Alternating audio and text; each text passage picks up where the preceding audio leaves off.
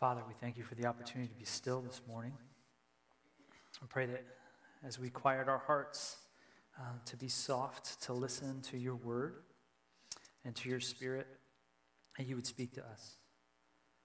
God, as we look at Isaiah chapter 54 this morning, that there would be something that stirs in our hearts about what is true of who you say we are because of your Son and your servant Jesus. So would you meet us this morning, God? Give us eyes to see clearly. Give us ears to hear. Give us hearts to be transformed into the image and the likeness of your Son so that we might be a light to a hurting world. We ask that you would do it. We pray it in your name. Amen. Good morning. Good to see you guys. If you have a Bible, it's already open. Open it up to Isaiah 54. We're going to jump right in. We have 17 verses to cover this morning. And if you are new, we've been walking through a series called The Servant King, where we've been looking at the section of the prophet Isaiah from chapter 40 through 55, 15 verses, which is kind of one big running thought that we've been covering the last several weeks. We're rounding the corner of this series as we'll look at chapter 54 today, and then next week, chapter 55, and then it'll be Easter. It's in 2 weeks. We'll celebrate the resurrection, which should be a great time of people getting baptized and remembering what is true, that the tomb is empty for us and what that means for us that follow Jesus. And so, again, have your Bible open, Isaiah chapter 54, and let me just give you some context if you are new in what we've been covering. In these 15 chapters of Isaiah 40 through 55, there's one kind of running theme through this whole section of Scripture, and that one running theme is the idea that the true God, this God, Yahweh, the God of the Bible, the God of the Old Testament, is the one true God, the God of creation. He has power over every idol. He has power to rescue and restore. He is the only God that can do that. He is in the process of rescuing and restoring his people. That's the whole theme of these 15 chapters. The one true God will restore his people. And for context, the people need rescue and restoration. If you're unfamiliar with this part of the story, God's people who have been walking with him and following him as he has rescued them out of slavery in Egypt from Pharaoh, and he has been walking with them, they continue to walk with God and trust God, and they walk and trust their idols. And they have this back and forth relationship, and God in his patience, in his love, in his kindness continues to walk with these people up until a certain point. And then he goes, you guys, you need a different type of discipline because you're not really getting it. And so he says, I'm going to send a people to take over, and they're going to drive you out of your land, and you are going to be in punishment for a stretch, for a season. This is discipline. This is God's love and discipline to his people. And so Babylon comes in, and they take over the nation of Israel, God's people. They drive them out of the land, and they are in exile for about 70 years. And then in Isaiah 40, God comes in through his prophet and says, okay, the discipline is over. It's time to get restored. It's time to be in right relationship with me again, and hopefully you've learned from this discipline. This is what's going to happen moving forward. And so even in those 15 chapters, you can kind of break it in. Scholars break it into two sections. Chapters 40 through 48 is one section, and chapters 49 through 55 is the other section. And in chapters 40 through 48, it's really about this rescue from their physical captivity. He's saying, I'm going to rescue you. I'm going to even use somebody that doesn't know me, King Cyrus, who's the king of Persia, to come in and overthrow Babylon, and you are going to be sent back to Jerusalem, and you need rescue from your circumstances, from your captivity. And the people are like, yes, we do. But then what God does in chapters 49 through 55, he goes, there's actually a second rescue that you really need. You need rescue from your circumstances, and I'm going to do that, but you need a rescue from your heart, from your sin. And because of that, I'm going to send this servant, I'm going to send this Messiah who ends up being Jesus to rescue you from the darkness of your heart. And that's where we see, and where we have seen in chapters 49 through 55, this prophecy about the Messiah that's going to come, named Jesus. I love what the NIV application commentary says about chapters 54 and 55 is going to round out this section. It says this: Isaiah 54 and 55 forms two parts of a single whole. Chapter 55 is a love story by God to Zion, his estranged bride, telling her all the things he is going to do in restoring her. In chapter 55 is the invitation proper, calling on the bride to not miss through unbelief what is hers. Together, they constitute one of the most beautiful pieces of literature in the entire Bible. And I would agree with that. Isaiah 55, the first beginning of that section, we'll cover it next week, is one of my favorite spots in all of the Bible.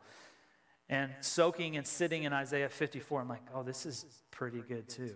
And so hopefully you'll experience that as we walk through the text together. If you weren't with us last week, Wayne Winter, who is our pastor at Redemption Alhambra, I'm just so thankful. We were in California last weekend, and Wayne stepped in to fill the pulpit and just did an unbelievable job. He's such a great guy, and I hope you enjoyed him. He looked at Isaiah 52:7 through chapter 53, and just to set up where we're going in 54, Isaiah 52:7 says this. It says, "How beautiful on the mountains are the feet of those who bring good news, who proclaim peace, who bring good tidings, who proclaim salvation. You who say to Zion, your God reigns." And what I love that Wayne did, he set the cultural context of this passage, this verse of saying, like, back in the day when there was a fight between two different villages, you didn't know who was going to win. There's no email, there's no phone, there's no text. And so what they would do is they would send a runner from the battle, and he would literally run back to the village to proclaim what happened. And if he came and he was running and he said, actually, we lost the battle, what the people would do was they would go, okay, let's scramble, let's hide, let's get out of here, let's take our belongings and leave, because whoever won the battle was going to come and take over the village, and it probably wasn't going to be good for you. But if this runner came and had good news, that actually we won the battle, then the people would be in a very different state of mind. They would go out and they'd begin to line the streets, and they wouldn't have to leave, and they would feel comfortable, and they would feel satisfied because we've actually won the battle. We're not going to have to leave. We don't have to be in fear. And can you imagine waiting for that runner just in your village going like, I don't know if we're going to have to flee. I don't know if our family's going to be put together or if it's going to be totally dismantled. And as you wait and somebody runs and tells good news that we won the battle, you just go, okay, like that changes the way I live. That changes the way the community reacts to what's happened. And this is exactly what Wayne was saying in this text of going like, how beautiful on the mountains are the feet of those that bring good news, and the battle is already won. And that's what Isaiah is prophesying, that because Jesus comes and what he does on the cross, he defeats sin, he defeats death, and now the good news is that we're not going to be overtaken. It hasn't happened yet, but that should change the way we live. We don't have to live in hiding. We don't have to live in fear. We don't have to live in anxiety, but we can live in a freedom that's to come. And this is the idea of what the servant does for his people. So that sets the context for what we're diving into in chapter 54. So if you have your Bible, look at chapter 54. I want you to actually look at the last verse of this chapter. At the end of verse 17, this is what the prophet says. He says, "This is the heritage of the servants of the Lord, and this is their vindication from me, declares the Lord." This is the heritage of the servants of the Lord. Now, this phrase, the servants of the Lord, it's the first time it gets used in the book of Isaiah. It'll get used multiple times after, towards the end of the chapters. But we've been hearing about this servant, this coming Messiah, but we haven't heard servants of the Lord yet. And what the author is doing is telling us, like, when you make a decision to trust this servant, this king, when you bow your knee to the coming of Jesus, now you become his servants. You move into a different category. And isn't that true with us? As we've bent our knees to Jesus, those of us have surrendered our life to Christ, our whole life changes. The Bible talks about that we become a new creation. The Bible talks you become adopted into this new family. You become a servant of the Lord. And as you're a servant of the Lord, what Isaiah is going to unpack in chapter 54 is that this is your heritage. Now, the word heritage doesn't get a lot of play anymore. Like, even as if we had a conversation, I said, what does the word heritage mean to you? How would you even define it? You might go, well, is that a school? Sounds like a suburb building, houses. I live in Heritage somewhere. Like it doesn't really we don't usually use the word heritage a lot. And so I think it's helpful for us to go like, if Isaiah is saying all this stuff in these 17 verses leading to this end, is like, this is your heritage as a servant of the Lord. Like, what does that mean? What does heritage mean? And so let's watch this 2-minute video to remind us of this word and what heritage actually means. Go ahead and watch this. What is heritage? I used to think that heritage was just about buildings and stone walls and castles and like old ruins and things like that. Now that I'm older, I realize that it's more than that, and it's about the traditions that we pass on, the music that we listen to, and everything around us. I think a lot of people would see heritage as part of saying who we are and who we might be. I'm from Galway and I grew up in Letterkenny. I'm Irish, but I'm also European. So we can have all these different identities, and by thinking about heritage we can explore what they are and connect with other people through that as well. I think it's the past and comparing the past with the present. When you look back 50 or more years ago, like, you know, this country was in a much different place, and I think that it's important to let young people know how the situation was then.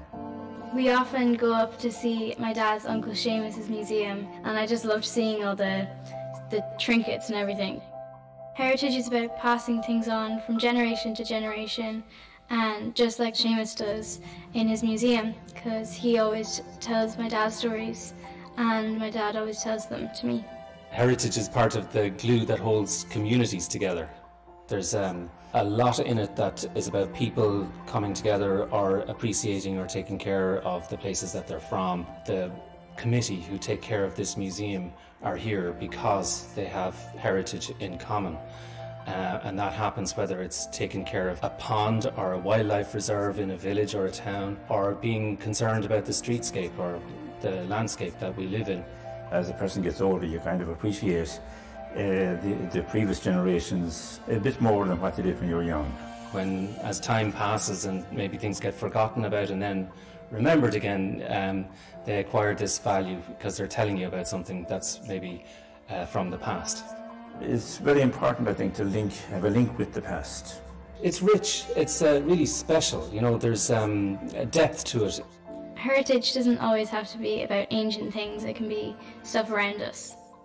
I like the idea of saving things and keeping them and then looking back at them saying, wow, that was such a big part of my life, and keeping it, kind of keeping that memory.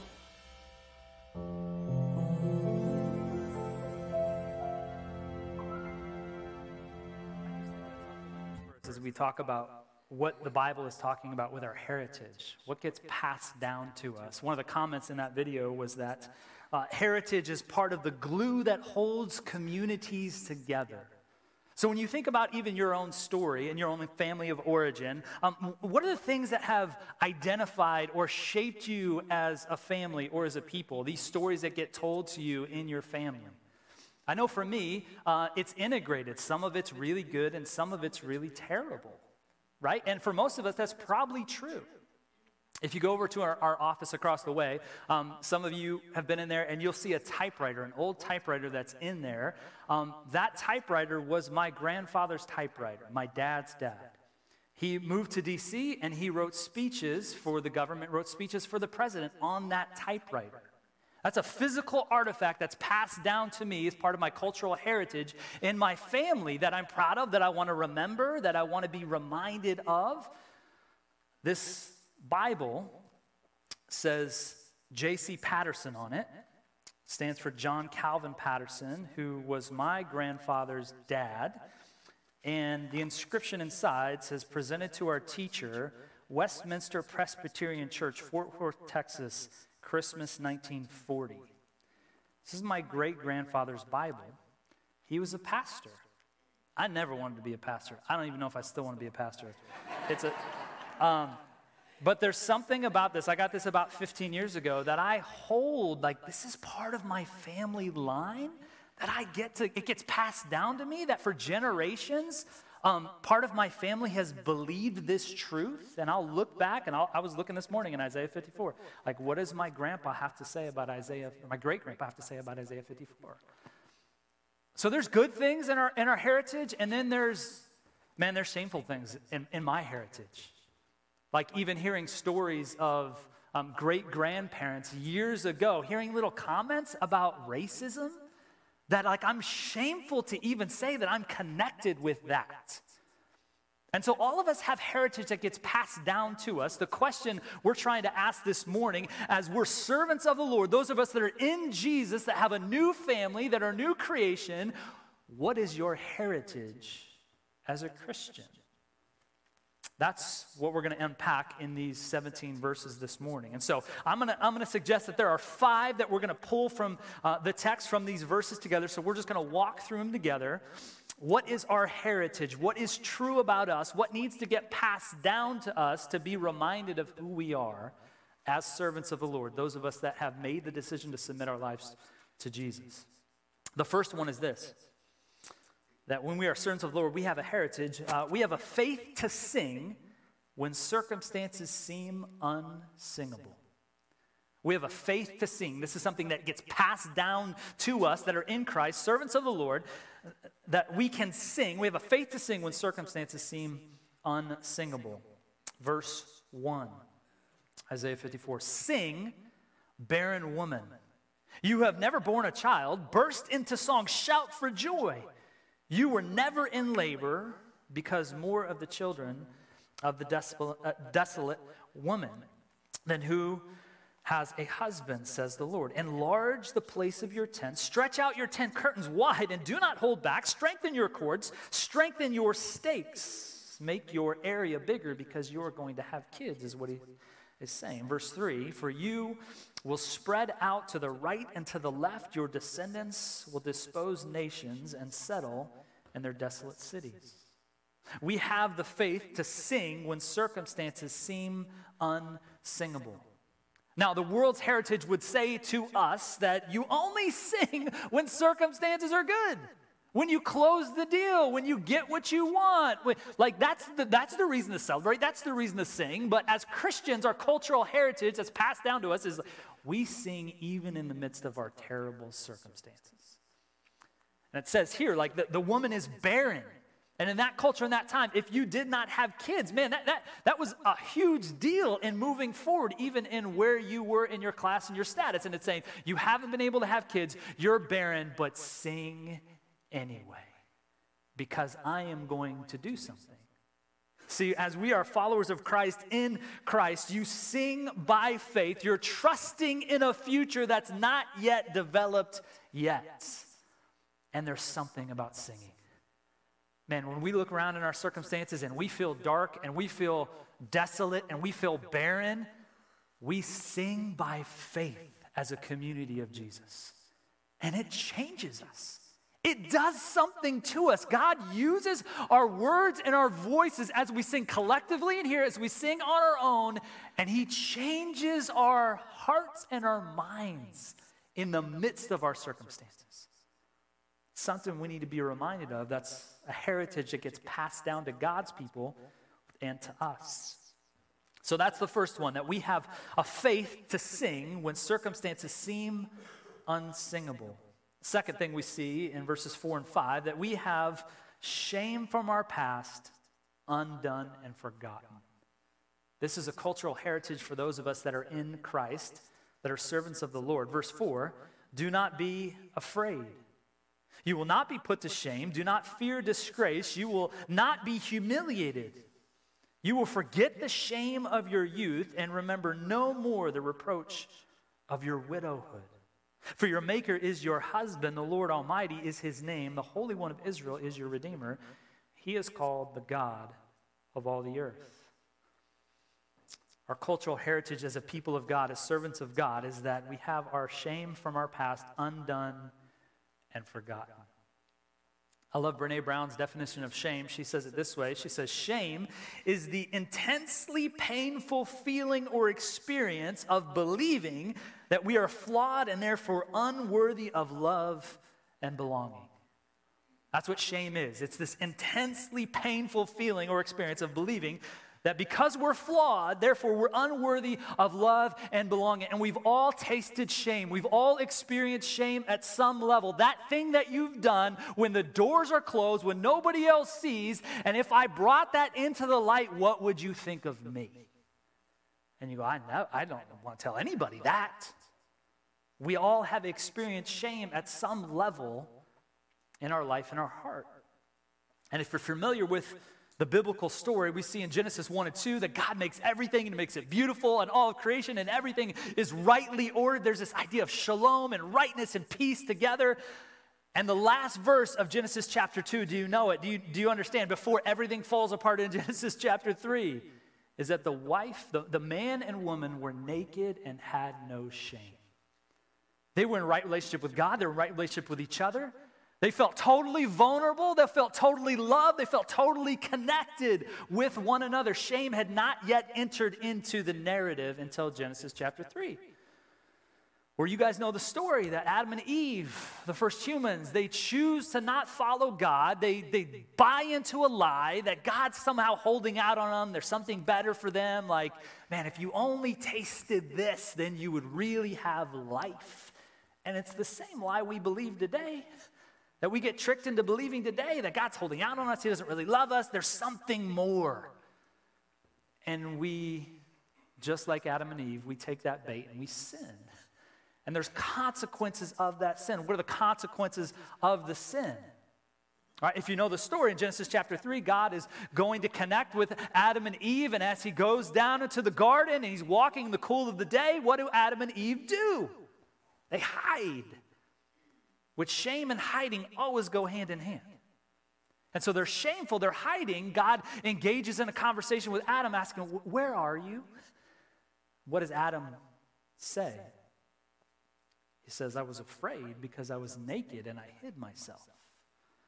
Because he had shame. Shame enters into the equation in Genesis chapter 3, and it doesn't get fully undone until Jesus comes and does what he does on the cross, being the ultimate sacrifice to cover our shame. Now, again, the world's heritage, in the midst of this conversation with shame, would say, like, man, you can't share that. Or like this idea of like, okay, I know you did something bad kind of behind closed doors, but if you do enough good, you can kind of outweigh your bad, and then like this is kind of how it works. But our heritage that the scripture is telling us, what does it say? Your shame is forgotten. It's undone. Like no longer do you have to hide it. You bring it out into the light. And who covers your shame? The blood of Christ now covers your shame. So I can have conversations with a room of people like this when I can talk about how I was addicted to pornography when I was in high school, and I don't want to share that with anybody. That feels shameful. That feels terrible. That feels like, what are you all thinking? All the eyeballs at me right now. What are you all thinking about me right now? But as I continue to walk in Christ and my identity becomes more about what he has done in me and who I am in him, it now outbalances that shame. And I begin not to forget that part of my story, but I begin to believe more about what God has done in and through me, through Christ. That becomes more of a powerful narrative than this shame narrative over here.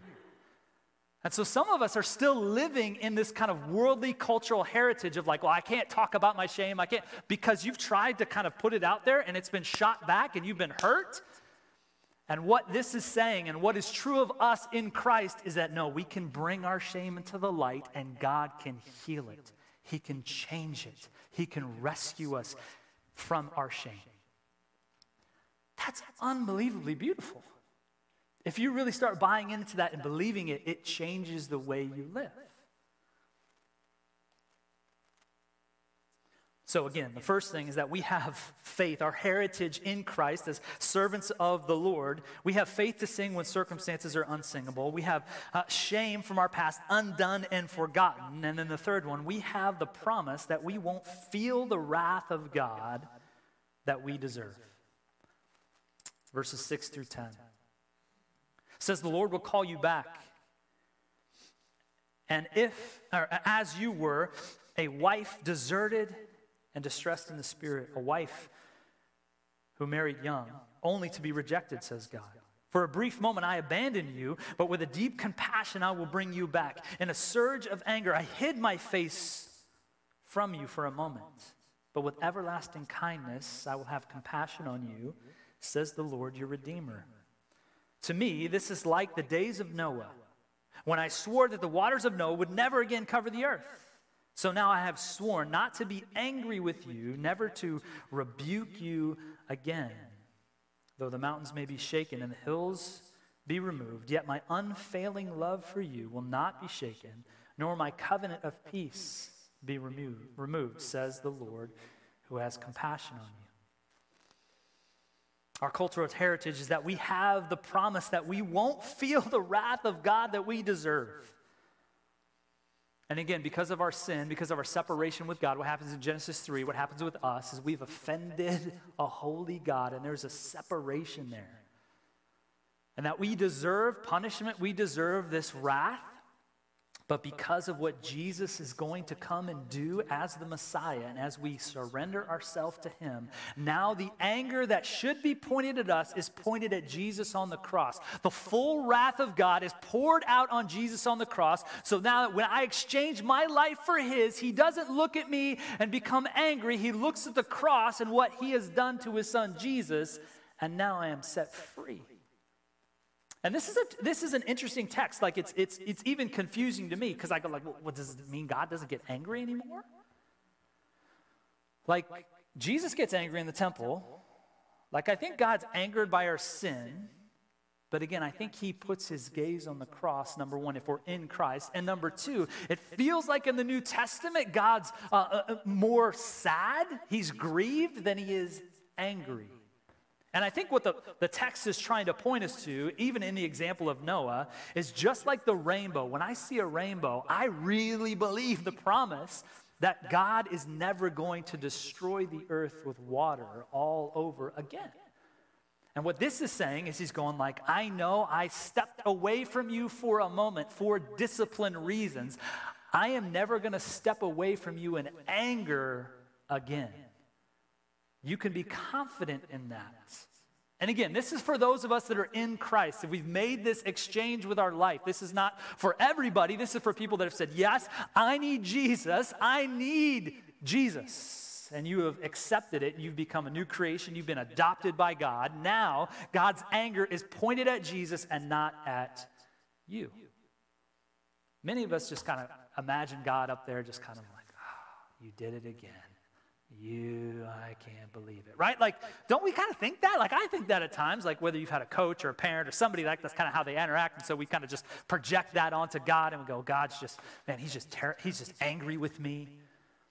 Like, again, I think God's not okay with our sin. I think he's angry at our sin. I think he's grieved at our sin. But he's not grieved. He's not angry to the point of going, no, I'm going to walk away from you. Like even this passage of saying like, well, I hid my face for a moment. This is an example of God's passive wrath. What that means is this idea of like God's going, okay, you keep saying you want to do this. I'm saying don't do this. You keep saying you want to do this. Okay, I'll let you do this. And then the results are terrible. That's his passive wrath of just stepping back of common grace and going like, you want to go ahead and do this. Like it's not going to go well for you. And he's saying, I'm not going to do that if you are in Christ. I'm not going to let my anger get to the point where I leave you. I'm going to be with you. I will not leave you. So again, number one, our inheritance as our heritage as followers of Christ, as servants of the Lord, is to have faith, to sing when circumstances are unsingable, to have our shame from our past undone and forgotten, to have the promise that we won't feel the wrath of God that we deserve. Number four, that we have solid ground, protection and beauty amidst chaos. Verses 11 and 12 say this: afflicted city.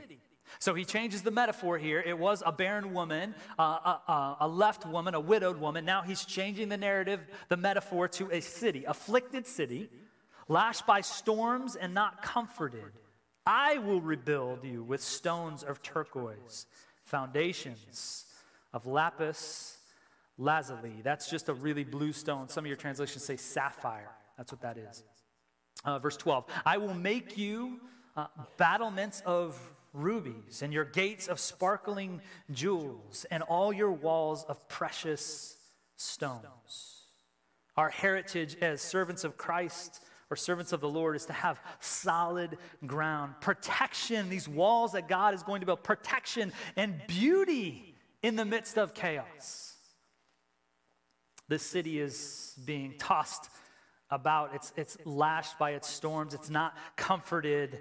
And God's, in his mercy, in his grace, he rebuilds the walls, giving us a solid foundation of protection and beauty.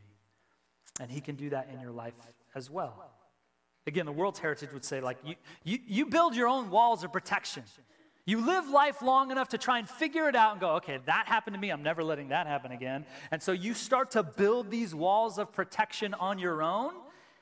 And God is saying, like, if you're in Christ, like, let me build the walls of protection. You don't need to build the walls of protection. Let me do it. And I'm going to do it with beauty, and I'm going to do it with solid foundation. Your walls that you build don't have solid foundation. They are faulty, and they won't protect you from what you need protection from. And again, as we build kind of our own walls, like the question is, like, what gives us our security if we're building the walls on our own? Right? Money, power, position. And what we learned in our series at the beginning of the year, Rich Towards God, all of those things that we build our own, these faulty walls, they could go away overnight. But what God is saying is, like, let me build your walls of protection. Let me provide this solid foundation for you, this beauty of protection. And when you're in Christ, his Spirit does the building, even when your circumstances seem dark. And you look around and you go, like, I feel like a city tossed to and from. I don't feel comfortable. And some of us, man, we get so impatient with God's timing in our life. We fire him as our contractor, and we start building based on the world's blueprints for happiness, don't we? Go, God, I'm tired of waiting for this. I'm tired of you I'm tired of doing that. I don't want to do that anymore. I'm going to take matters into my own hands. I'm going to build the walls myself. And God is reminding us our heritage. No. Be patient. Like, I'm going to build your walls. It's going to be better. Trust me. Trust me in this. God will build your walls. I was in the prayer space this morning. It's just so interesting to me how I feel like God connects with me in certain spaces and certain times. And I was just up there, and if you've been in the prayer space before, there's rolled up prayers that are kind of up on the wall, but then there's also a wall with people just hanging their prayers. And so I don't go in and, like, unroll your prayers if you put them up there, but, like, I'll sometimes read the ones that are just kind of posted in there. And even last night, like, I'm thinking through this dynamic that I have, and I'm going, like, I feel a little anxious about this. I feel undone, and I sang this morning, which really helped my heart.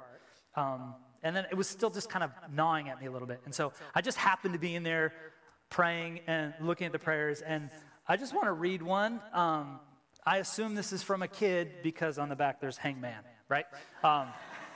And there's something about school grades that I won't read, but which is probably more interesting than listening to me in here, which I understand. But listen to what this says, even in the idea of building your own walls versus, like, for me in this moment going, like, God, would you take care of me? Because I'm feeling a little anxious about this. And this is what this prayer card says. It says, I'm not what I do. I am not what I have. I'm beloved because of you. It's who I am. No one can take that from me. I don't have to hurry. I don't have to worry. I can trust my friend Jesus and share his love with the world. I'm just I know, it's true, right? I don't know what age this kid is, but it's a kid. Isn't that true for us? Man, we don't have to hurry. We don't have to worry. Like, let's let God build our walls of protection. You don't have to defend yourself. Keep trusting in his timing. No one can take that away from you if you are in Christ. It's true. Let's look at this last one. Again, we have the faith, our cultural heritage in the midst of being Christians. We have faith to sing when our circumstances are unsingable. We have shame from our past that gets undone and forgotten. We have the promise that we won't feel the wrath of God that we deserve. We have solid ground, protection amidst beauty in the midst of chaos. And then this last one, our cultural heritage, is that we have the Lord is our teacher, resulting in peace, righteousness, and separation from oppression, fear, and terror. Verse 13. All your children will be taught by the Lord, and great will be their peace. And righteousness you will be established. Tyranny will be far from you. You will have nothing to fear. Terror will be removed, far removed. It will not come near you. If anyone does attack you, it will not be my doing. For whoever attacks you will surrender to you. Verse 16, see, it is I who created the blacksmith, who fans the coals into flame and forges the weapon fit for its work. And it is I who have created a destroyer to wreak havoc. No weapon formed against you will prevail, and you will refute every tongue that accuses you. This is the heritage of the servants of the Lord, and this is their vindication from me, declares the Lord. This last one, our heritage, is that we have the Lord as our teacher, resulting in peace, righteousness, and separation from oppression, fear, and terror. Again, the world's heritage would say this. This is what's passed down to you in the world's formula, is that, again, your teacher's life, your experiences, you make the proper adjustments and you will be happy. Life is your teacher. The people around you are your teacher, but this is saying, like, no, like the Lord is our teacher. His word teaches us. His spirit teaches us. His community teaches us. And as we abide in that teaching, we get to experience peace, righteousness, separation from oppression, fear, and terror. Now, to me, this just like screams Psalm 23 to me. Because I don't think what this is saying is like there's not going to be any bad things that happen to you. That's kind of a prosperity gospel version of like, okay, if I'm in Christ, nothing bad will happen to me. No, we live in a broken world where people are hurting. When you learn to love like Jesus loves, there's a death that comes with that type of love. There's going to be problems until Jesus comes back. And I also don't think, there was a famous football player that if you've seen this clip from this text, he's, getting ready for the game and he's trying to pump up his team. And he's saying, no weapon formed against me shall prosper. And he's making them repeat it to him. I'm going like, that's not what that means at all. That's not what that means. It's meaning that like, if you are in Christ, you abide by him. Just like Psalm 23 says, even though I walk through the valley of the shadow of death, you are with me. Your right hand guides me. That even in the midst of our broken world, and we have fear and we have anxiety, when you are in Christ and you let the Lord be your teacher and you abide in that and you listen to that and you claim that truth, you have a peace like no other peace, even in the midst of dark circumstances. You can go, okay, I don't understand this. This doesn't make sense to me. I feel fearful. I'm going to trust. And even the text in verse 16, what God is saying through the prophet is like, listen, I'm the one that controls the blacksmith that makes the swords that come against you. I'm the one that controls it. I am sovereign over those things. Even if they don't make sense to you, I am sovereign. Know that if you are found in Christ, you can have real peace. You can have real peace, even in the midst of your circumstances. That's good news for us. And even in verse 17, he says, you will refute every tongue that accuses you. That's the weapons that come against us, right? This idea of people trying to put us in a place of identity that's not the identity we find in Christ. And he's saying, you can refute that. Because when you're in Christ and the Lord is your teacher and you start to really understand what that means to be positioned in Christ, that you're blameless, that you're free of shame, that you've been forgiven, and you stand on that truth, say whatever you want about me. Say what, like I'm standing here. I'm not standing on your opinion of me. I don't need to defend what you think of me. I'm standing in the truth of who I am in Christ. He's my teacher. That gives me a sense of peace and joy, even in the midst of things being said about me. I go, okay, that's okay. I know who I am. I know who my teacher is. What's the heritage that belongs to the servants of the Lord? Again, these 5 things that we need to hear, because again, some of us are just living into the heritage of what our families have done or what the world says is true. And if we are in Christ, if we've made the decision to surrender our life in Christ, we need to be reminded of this truth. You have faith to sing when circumstances seem unsingable. You have shame from your past undone, forgotten. You have the promise that we won't feel the wrath of God that we deserve. He won't leave us in his anger. You have solid ground, protection and beauty in the midst of chaos. You have the Lord as your teacher, resulting in peace, righteousness, and separation from oppression, fear, and terror. That is good news. That's good news. And we forget it all the time. I forget it all the time. Because I'm going to walk out of here and I'm going to hear 1,000 different messages in the opposite direction to try and tell me what's true about who I am. And I want to go, no, this is true. And we need ourselves to remind each other of that as we're in Christ, as we call each other in love and grace and truth. And even the idea of cultural heritage, as we think of some of the artifacts that get passed down to us, like a Bible or a typewriter, there's something we do every week tangibly, an object every week that we take tangibly to go, no, this is what my heritage is. And it's the table. It's a piece of bread which represents Christ's body given to us. And juice, which represents Christ's blood shed for the forgiveness of my sins. That's the access point where shame comes undone. I can't do it unless I surrender my life to that truth and that goodness of Jesus' work on the cross for me. And so that's why we take the table every single week, as a tangible reminder of our heritage. And that's what we're going to do this morning. Let's pray together. Father, we so need to be reminded of what's true of us in you. Thanks for this beautiful truth that you sing over your bride, over your people in Isaiah 54. Make it be true of us. Pray it would sink down to our hearts from our heads.